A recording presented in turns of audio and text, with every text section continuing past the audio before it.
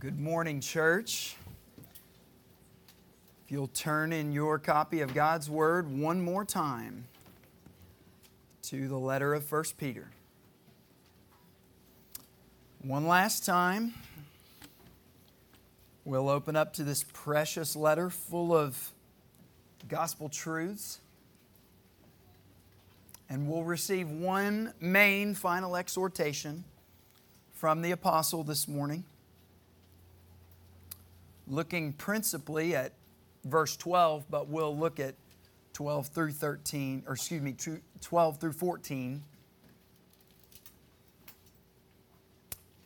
finishing the letter this morning.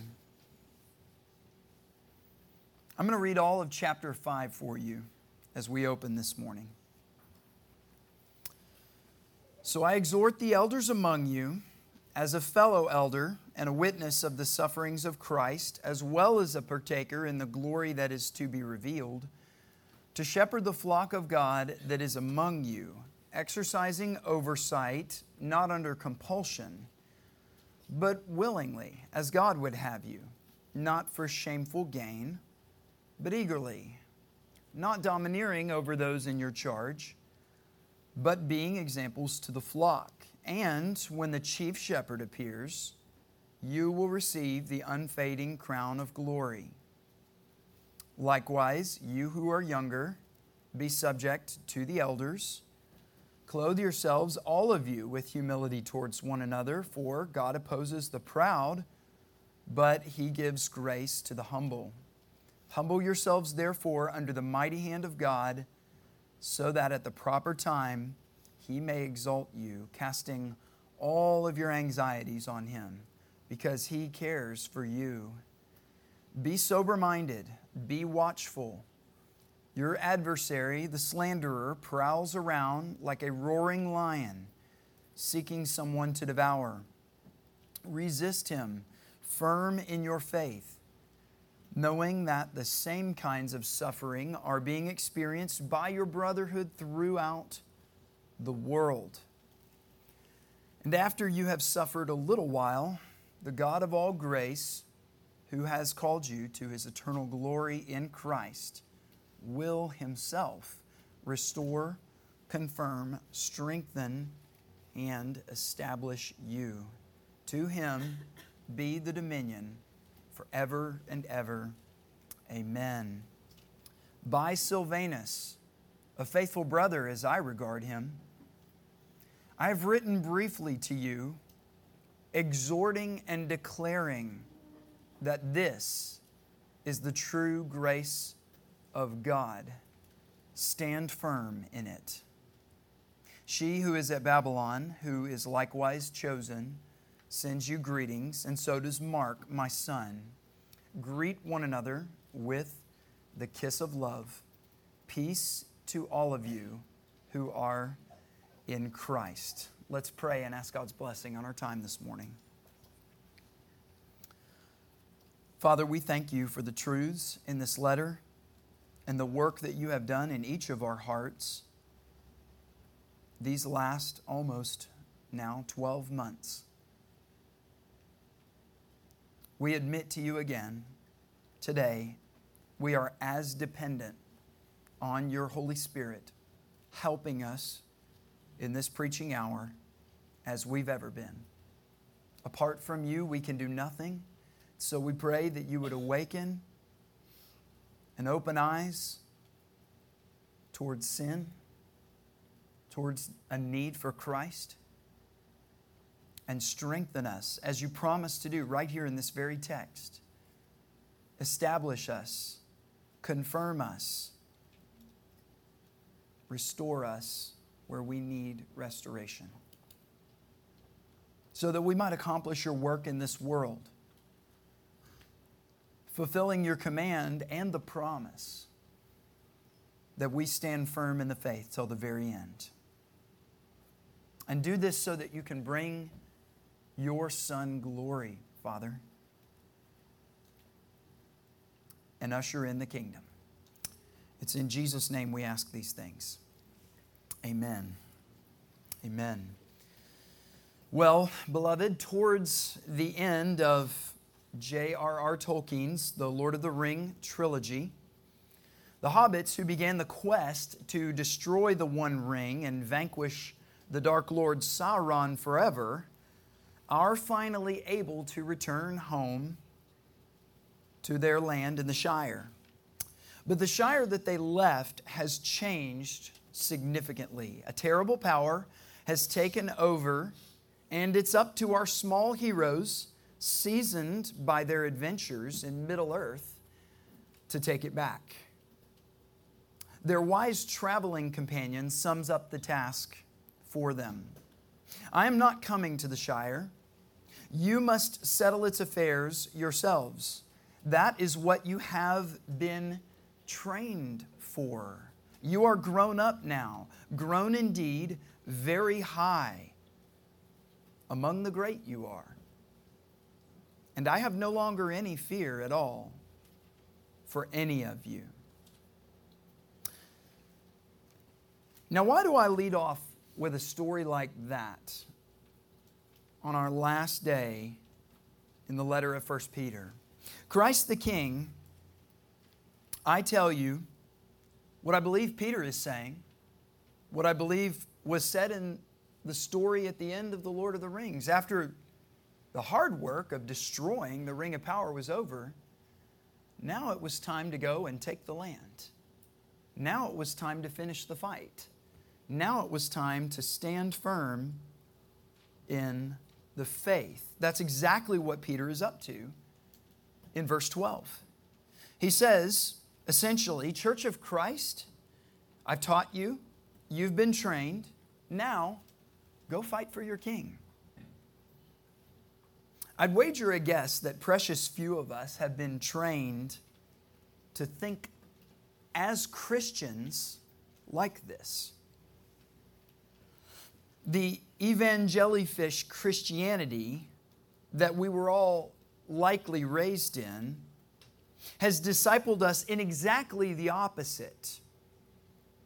We've been taught to be modest to a fault, to not expect that God's Spirit can accomplish anything except maybe helping us make it to that morning devotional, or that perhaps our failings are too great for God to overcome, but it's okay because Jesus is coming back soon and He died for you, so it'll be over shortly. The teachers and adherents of this kind of heresy will one day hear, "You wicked and lazy servant." Beloved, according to Peter, what he said to his church, I've trained you. This is the grace of God. Now it's time to stand and fight. It's time to take what you've learned and put it into practice. He says briefly here, at the beginning of verse 12, by Silvanus, a faithful brother, as I regard him, the ESV says, I have written briefly to you. At the conclusion of most of the New Testament epistles, there are personal salutations like what we see here in verses 12 and 13. And in verse 12, Peter mentions Silvanus, who played a role in the letter of 1 Peter, some kind of role he played. He's most often called Silas in the New Testament. You might not have known, but this was Paul's traveling companion, mentioned 11 times in Acts from chapters 15 to 18. And he's also likely the one mentioned by Paul at the beginning of 2 Corinthians and both the letters of the Thessalonians. Peter gives the churches a strong recommendation for Silvanus, but for what? Did he help to write the letter, or did he just carry the letter, or did he do both? Now, this may not seem like a very significant question, but challenges to our faith, particularly in an evangelical or an evangelistic context, are going to come in areas where we would just gloss over it and not notice. Well, what if Peter didn't write the letter? What if somebody else wrote it? What if it's pseudepigraphal? Or somebody else wrote it in his name and added their own thoughts or added completely new ideas to the Bible? Well, I don't have time to go into this at length this morning, but to answer the question, did Silvanus write 1 Peter? The answer to that is no, he did not. Your translation might say, by Silvanus or through Silvanus, I have written briefly to you. It might sound like he was a secretary, someone writing for Paul, but this is language that New Testament writers use often to denote the one who carried the letter. That's why he says, a faithful brother, as I count him. He's carried this letter to you. You can trust that its contents have not been altered in any way. He's brought it to you just as God gave it to me. And what did that letter contain? It contained an exhortation, a declaration that what was contained was the true grace of God. As we conclude the letter of 1 Peter this morning, I want to spend the bulk of our time looking at this second half of verse 12. Peter exhorts, he's calling alongside, we've seen that Greek word before, his dispersion churches, and he declares, he bears witness, or he testifies on legal grounds here. He's under threat of perjury. He says to them that this is the great declaration of the summation of all that I've said. This is the true grace of God. I swear it, essentially. To boil it down, this is the one imperative to rule them all. And this is a command, by the way. You might say it's Peter's version of what Paul said to the Ephesian elders. Therefore, Paul says, I testify to you this day that I am innocent of the blood of all, for I did not shrink back from declaring to you the whole counsel of God. Peter's saying, I didn't leave it out. Here it is. It's in your hands. Now it's time to stand and fight. Think about that phrase for just a minute, the true grace of God. What exactly does he mean by phrasing it that way? The true grace of God. Is he referring to something narrow in the letter? You can't isolate merely the gospel message, which he's sprinkled throughout the entire text of 1 Peter. The true grace of God is not merely a retelling of a set of historical events that likely happened some years before Peter wrote this from his imprisonment in Rome. We're not Gnostics. Christians believe that Christ's kingdom is not merely a series of soul conversions, stuff that happens on the inside, but He is interested, that is, our God is interested in the conversion of the entire world through the proclamation of the gospel and the transformation that it brings. The true grace of God, beloved, is everything that has been contained in this letter. Every last word of it. He's talking about all 5 chapters. All that he has said up to this point is the true grace of God. Let's think for just a minute about God's grace. You've likely heard that grace is at its most fundamental level unmerited favor. It is mercy that is completely undeserved. Everyone in Peter's churches, no matter how persecuted, no matter how oppressed, no matter what kind of victim they were, no matter how the hegemonic power structures of the upper class, aristocratic, white Roman males had kept them down, none of them were deserving of any of the kindness of God. Let me say that again. Nobody deserved God's kindness. Nobody did. We really don't understand the God that we worship, beloved. I'm here to tell you that today, no matter what you've been through in your life, that doesn't mean that God owes you anything. I'm not saying that He doesn't see what happens in your life. He does. I'm not saying that He doesn't care about what happens in your life. Peter just said He cares for you. But because of God's holiness, His otherness, His set-apartness from us, it is so beyond our comprehension that we can't even grasp how treasonous a crime our sin is before a holy God. He is unimaginably holy. And we, because we're trying to grasp it, oftentimes pull Him down to our level. We imagine Him to be like us. Isaiah said, "You thought God was like you." We see our sin and we think of it as a light thing for God to turn away from. For decades now, the evangelical church in the West has been preaching a steaming pile of what they call truth, which is really just a masquerade of hot garbage. The romantic Jesus. The Jesus is my homeboy. God is my buddy. Ideologies. Dr. R.C. Sproul once said, "A God who is all love, all mercy, and all grace, but no sovereignty, no justice, no holiness, and no wrath, is an idol." Beloved, I bring all of this up because we live, all of us, all of our lives, have lived in a culture of cheap grace. And cheap grace is essentially socialist grace.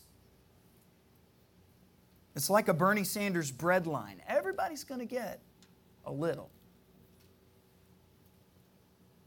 Don't get me wrong. The grace of God is free to us. You said it twice in the catechism this morning. The free grace of God. But beloved, know this. God's grace was not free. It was not free. Think about the Genesis account. In chapter 3, with the fall of Adam and Eve, they realized for those first moments after disobeying God that they were sinners and that their sin was exposed. God, in His typological way of telling stories, needed to cover their sin. What happened? The very first death in all of history.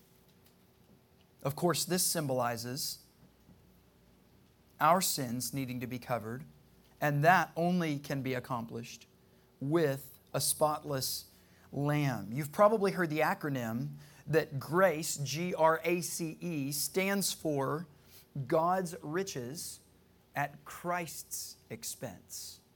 Don't let anybody say that grace is free. It is free to us, but it is not free. Dietrich Bonhoeffer said, "True grace is costly grace." He said, "Grace is the gospel which must be sought again and again and again, the gift which must be asked for, the door at which a man must knock. Such grace is costly because it calls us to follow. And it's grace because it calls us to follow Jesus Christ. It's costly because it costs a man his life. And it's grace because it gives a man the only true life. It's costly because it condemns our sin. And it's grace because it justifies the sinner. Above all, grace is costly because it costs God the life of His Son. You were bought with a price. And what has cost God much cannot be cheap for us. Above all, Bonhoeffer concludes, "It is grace because God did not reckon His Son too dear a price to pay for us, but He delivered Him up for us. Costly grace is the incarnation of God." I think he's right. The Bible says that the Father dwells in unapproachable light. And yet at the beginning of this letter, what did Peter say? That we who were once in the domain of darkness because of Christ have been transferred to the kingdom of His beloved Son. Into what? He calls His marvelous light. Unapproachable light, we are now in that kingdom of marvelous light. The incarnation, submission of Jesus to God, the substitution of a perfect, spotless lamb, and the resurrection of Jesus Christ. This is how we have received the true grace of God. This begs a question, beloved. Are the New Testament indicatives, those things that are true of us, fundamental to the gospel, unalterable, unchangeable, are those the true grace of God? Well, we would all say, of course they are. Nobody questions whether or not Peter is referring to the indicatives when he speaks of the true grace of God. Christians are born again to a living hope through the resurrection of Christ from the dead. They obtain an inheritance that is imperishable, undefiled, and unfading as Christ Himself. Protected by God Himself through the faith that He gives to each of us as we wait for the salvation that is coming on that last day when Christ returns. Now that right there, just the first 3 verses of the opening of Peter's letter, is more grace than most of us can stomach in one day. Let me try and rapid fire this as quick as I can, because there's even more grace that he layers on. Their faith, Christians' faith, is being refined through fiery trials that they can't get around. You get to put into your mouth and taste the grace which the prophets were charged to serve up, and the angels wish that they could long to look into. They were redeemed like a hopeless slave child from the slavery of the foolishness of their fathers and set apart to be the holy children of God, who crave the new spiritual milk of the Word as the true nourishment and food for their souls, which, as Peter has written here, God amply supplies, and from which we can feast sumptuously from all of its courses, Genesis to Revelation, since each of you likely is holding a copy of that Word in your hands. Through this Word of God, He is growing His church up into salvation, to be His living stones, to be a new temple, the Jerusalem one, now torn down, never needing to be replaced. I used to always want that as a kid. Heard all these stories about rebuilding Jerusalem. No. That temple stays destroyed because we are the temple of the living God. By God's true grace, the church was set apart to be His chosen race, His royal priesthood, an entire nation holy and devoted to God. We are now God's own possession, still to this day proclaiming the excellencies of Him who called us out of darkness into that incomprehensibly marvelous light. We, beloved, are a mercied people. But the question remains, the true grace of God, we understand how it can be the indicatives, what is indicative of us, what is true of us in Christ. But Peter says that all I've written to you, everything from beginning to end, that's all the true grace of God, including God's commands to us. Christians today cannot seem to grasp this concept And I think this is the rotten fruit of the cheap grace movement. The commandments of God are His grace to us as well. When Peter says, this is the true grace of God, he wasn't thinking of the first third of his letter. He meant all of it. The true grace of God is not just what He saved you from, but what He saved you to become. God's grace functions in our lives only so far as you live in accordance with it. And it's still grace. It's not works. It's all the grace of God.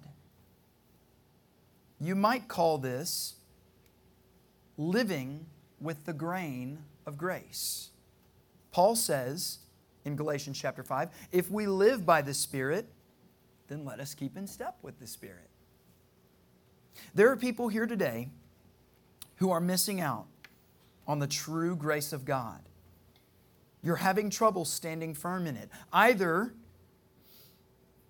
because you're lost and you hate God and His commandments, or perhaps because you have believed a gospel of easy and cheap grace. Consider some of the graces Peter has shared as commands to his New Testament churches.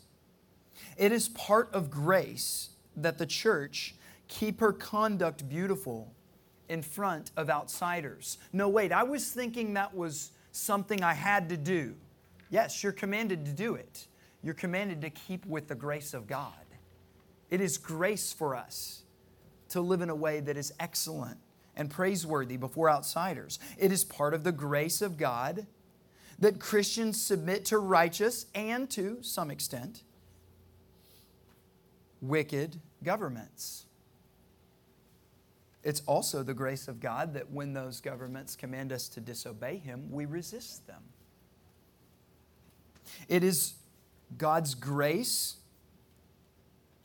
that He desires slaves to submit to their masters, showing those masters that God can transform even a slave by the power of the gospel, and that ultimately everyone in Christ has a new master who is in heaven.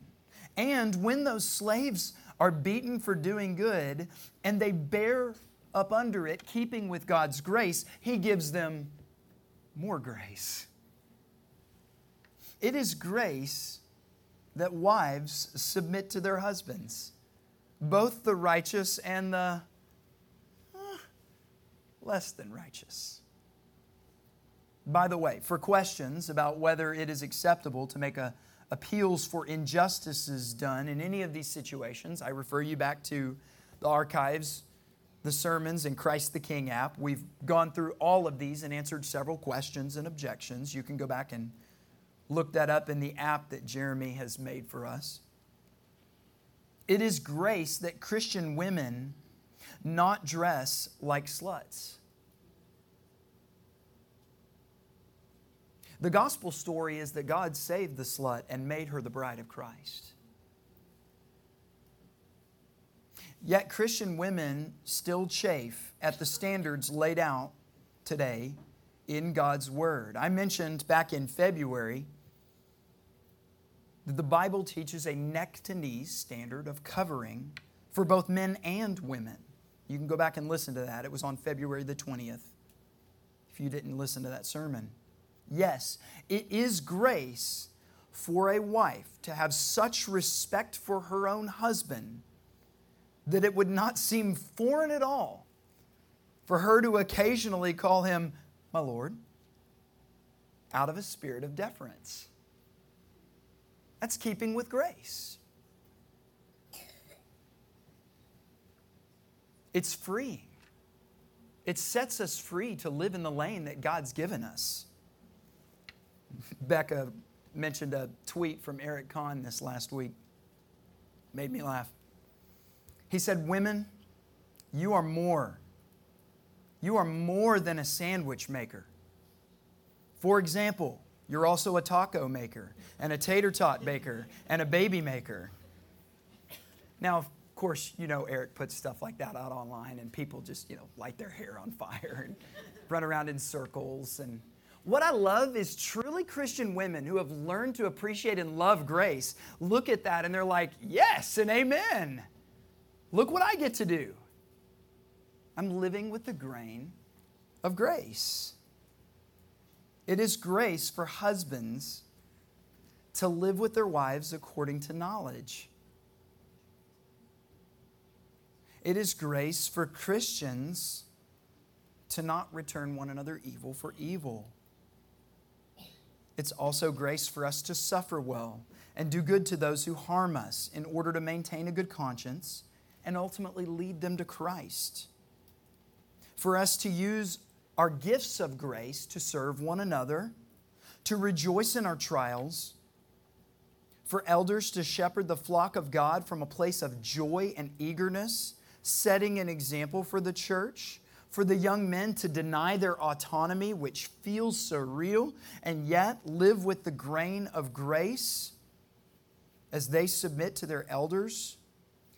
It is grace for the whole church to live in humility with one another and fight Satan together.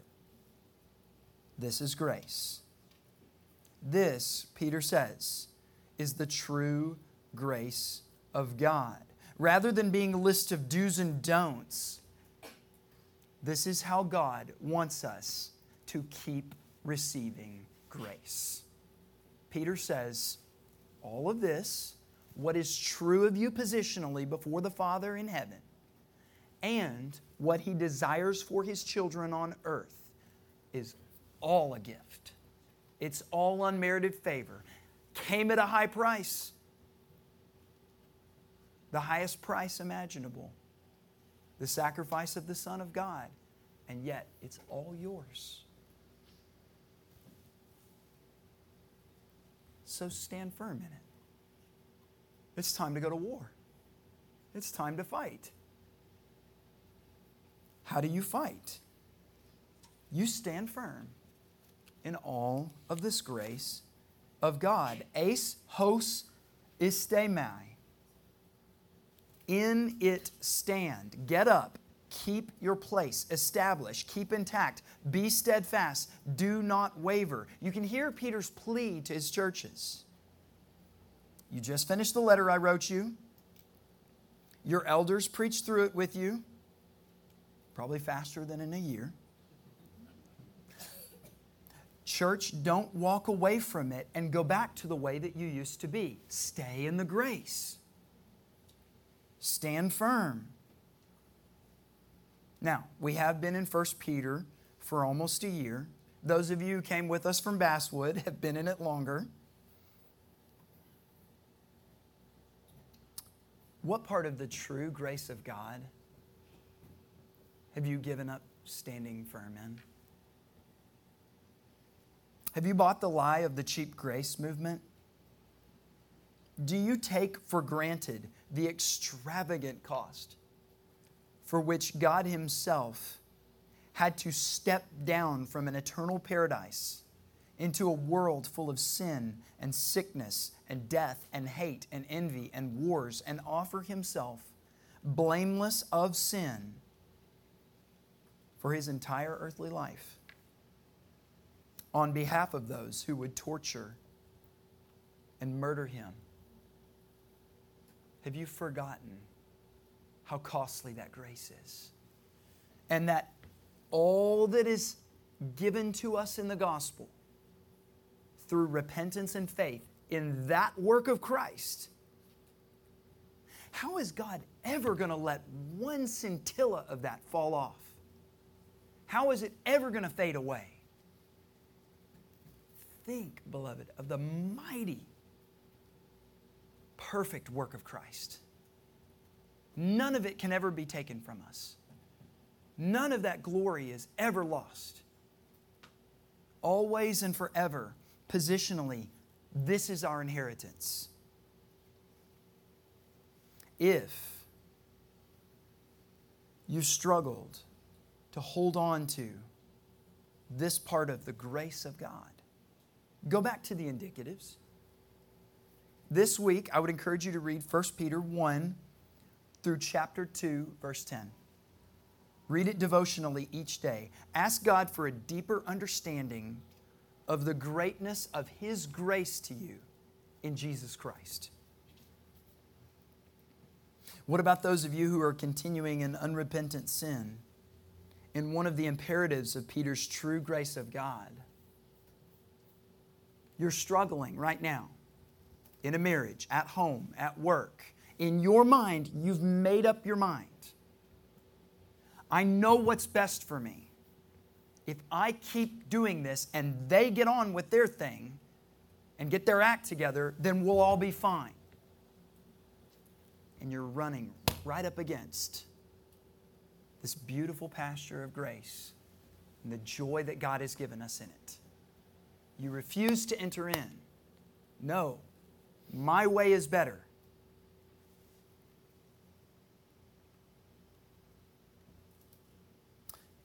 Is there a husband here today who's given up on the loving treatment of his wife, having to this point seen little success in his efforts to mortify his sin? I've tried, and I really think that it's just her fault. So once she gets her act together, everything will be fine in our home. Is there a wife who still refuses to be entirely submissive to her husband's rule in the home? She speaks like her marriage has two leaders, and she's already pushing the boundaries of God's standards for modesty. Is there a young child here who's heard about Christ and His kingdom, but is still to this day refusing to bow the knee to Him? Is there a family here dealing with conflict in the church, but pridefully retreating from the problem rather than loving the church and humbly engaging, even though it might come at a cost? To these and many more I say, do you understand that these commands of God are His grace? Obedience here is in keeping with the true grace of God. Church, wherever it is needed, repent and come back to the grace that God gave you at the first, and keep in step with the Spirit and honor God with your body and actions, and stay, as Peter has told us here, standing firm in the true grace of God. Well, he goes on in verse 13 to speak of she who is at Babylon, who is likewise chosen, that she sends you greetings. So Peter is sending some co-greetings here, and this forms what's called in biblical language an inclusio, which is a way of bracketing or enveloping the letter. You'll remember back in chapter 1 that he wrote of the elect exiles. Remember that word also means chosen? It's the same Greek word. So you've got elect exiles or chosen exiles in chapter 1, and here at the end he says, and she who is likewise chosen. He's concluding his letter. He uses the feminine pronoun she to name his co-greeter, and it's a reference to the church of which Peter is a member. Babylon is an interesting location to mention for the church, and he's not talking about the ancient city in Mesopotamia. Old Testament Babylon was a pile of ruins at this point, and there are no accounts of Peter going there in or outside of the Bible. This is more than likely a reference to Rome. He was likely imprisoned here at this point, writing 1st and 2nd Peter shortly before his martyrdom. Now, contrary to what the Roman Catholics say, and this is one of their main go-to passages to support papal arguments with Peter, there is nothing here, even if Peter is in Rome, about him being a pope or a bishop or the vicar of Christ on earth. He's not even explicitly said, I'm the teaching elder at this church. He's writing as an apostle to churches to encourage them in their faith. It is a fact, though, that he was likely here the last months or years of his life. Peter also makes mention of Mark, his son. This is a reference to John Mark, Paul's brief traveling companion, and also the scribe for Peter's gospel, Of course, the Gospel of Mark. Well, moving on to verse 14. And to conclude, greet one another with a kiss of love. Well, let's end our study on an easy verse. I'm tempted to read to you from the J.B. Phillips translation, which says, give each other a handshake all around. Here's what we know, beloved. Whatever Peter is saying here, it is a command. This is actually the last imperative in the letter of 1 Peter, the verb greet there. He is commanding something specific, not something general. It is a kiss of love, which is likely Peter's rendering of Paul's holy kiss. A kiss is common in earthly households, but interestingly enough, it was not a part of the synagogues. This is a command as part of the gathering of the church, which makes sense because a lot of these early Christians, the church was their only family. Either at the beginning or the end of the service, the saints would have greeted one another with some kind of kiss. It's likely that this was on the cheek. Over time, this greeting was taken on solely by the bishops and deacons of a church. It was then reduced to the elders, deacons, bishops, clasping the shoulders and giving a short bow. And now it is at best the holy hug. Two brief things I want to say about the kiss of love. First, be warned of cultural appropriations. There is nothing in the New Testament that teaches that this was only a cultural expression of love. When you start down the, well, that was then, this is now line of thinking, the Bible sort of becomes a Jenga tower, waiting for it to collapse. Women preaching? Well, if Paul were alive today, sure he would have said yes. That's our culture.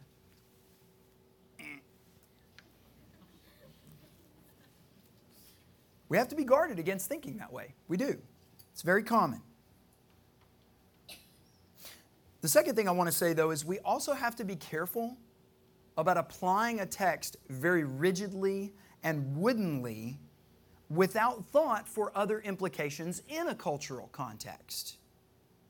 Let's say, for example, that we were to gender this command. Let's say that men were to offer a kiss of love on the cheek or even to the side of the cheek towards another man. And it didn't cross genders, men to women, back and forth, things like that.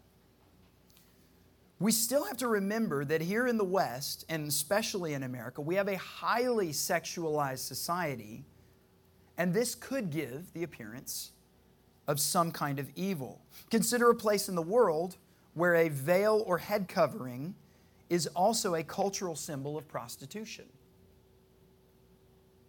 Now, how do you apply the text in that context? I would tell you, you want to disciple those people first, which may take generations. And at a certain point, when the gospel has spread and had an impact in that community, you can encourage and teach on the topic of head coverings. Whatever you choose to do with a head covering, whether it's a veil over the face, over the back of the face, whether it's a woman's hair, whatever it is. You want to be careful of a wooden, rigid application of the text without thought, pastorally speaking, for how that would affect people in that context. And this is a big issue for us. We could probably say that at Christ the King, for the most part, we're generation zero in building a new Christendom here in Anderson County and the Clinton area. If your parents raised you in the faith, it's likely that if you came into the faith, you never got off the beginnings of the faith. You never got off the bottle. You never went from milk to meat. That's my story. We're going to have to begin as a church thinking generationally about change in Anderson County. Our family had an opportunity to go to the fair this last week. We had a great time. The kids were glad to see the displays and games, and they even won some prizes while they were there. But the fair is, as many of you know, not so fair anymore. Sad to say that most of the women were in what could be called underwear, moms included, and that's not meant to be hyperbole.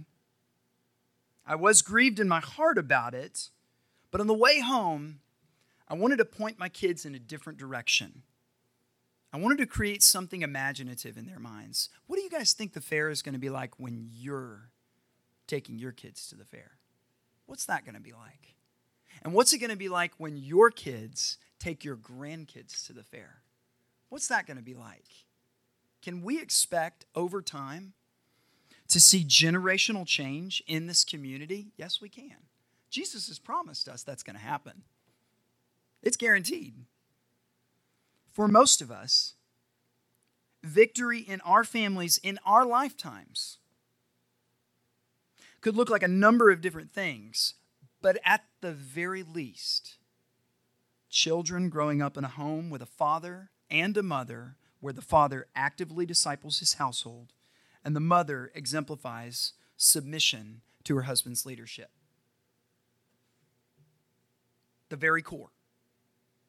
If we get that, we go from generation 0 to generation 1. The new Christendom in Anderson County. Don't hear me setting the bar too low. God can do some amazing things in our lifetime, and we expect him to. He's already done some amazing things in our first year here. But we have to remember that the kingdom of Christ, the kingdom that he's building, is generational. Christianity has gotten to where it is because of 2,000 years of gospel proclamation and discipleship of the nations. We are a small part of that story. And because of the sin of the church, we can't even give a kiss of love anymore without being thought of as lewd or inappropriate. One day, maybe for our great-grandchildren, this command will be enjoyed as it was in the first century. Well, I said at the beginning of this sermon that it's time to stand and fight. And that's intimidating, but I want you to hear Peter's final words. He says, "Peace be to all of you who are in Christ." If you are in Christ, then what? Let his peace be on you. What is that? It is the transfiguring calm that comes with that assurance of the sufficiency of the work of Jesus on your behalf. Whatever we face in the coming years here in Anderson County Church, remember the peace of Jesus Christ and let it rest on each of us. I ask that now for each of you. May the peace of Christ rest on each of you. The most concerning thing over the last year for Christ the King was not unyielding sickness. It was not difficulty in your marriage or in your job. It was not the obstinate child or children. It was not a lack of assurance or a county commission that doesn't care for our church. It was not the question of where are women going to go now to murder their children. These were not the most significant things that we had to face. The most significant thing that any man on earth will ever face is the wrath of God. And because of Jesus Christ, there is no more wrath, only peace. Let that rest on you. Let it rule in your hearts. So, are you ready for year 2 of God's mission to take back Clinton, Tennessee for Jesus? Let's stand and fight and pray. Father, we thank you for the opportunity to gather this morning. We thank you for this letter. We pray that the words that were spoken this morning helped your saints to stay in the grace of God. All of it. What is factually true and that grace that we are commanded to continue in. remembering that it was all paid for at the highest price, the price of your Son.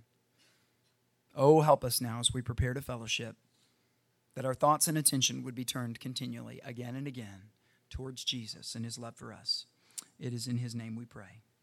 Amen.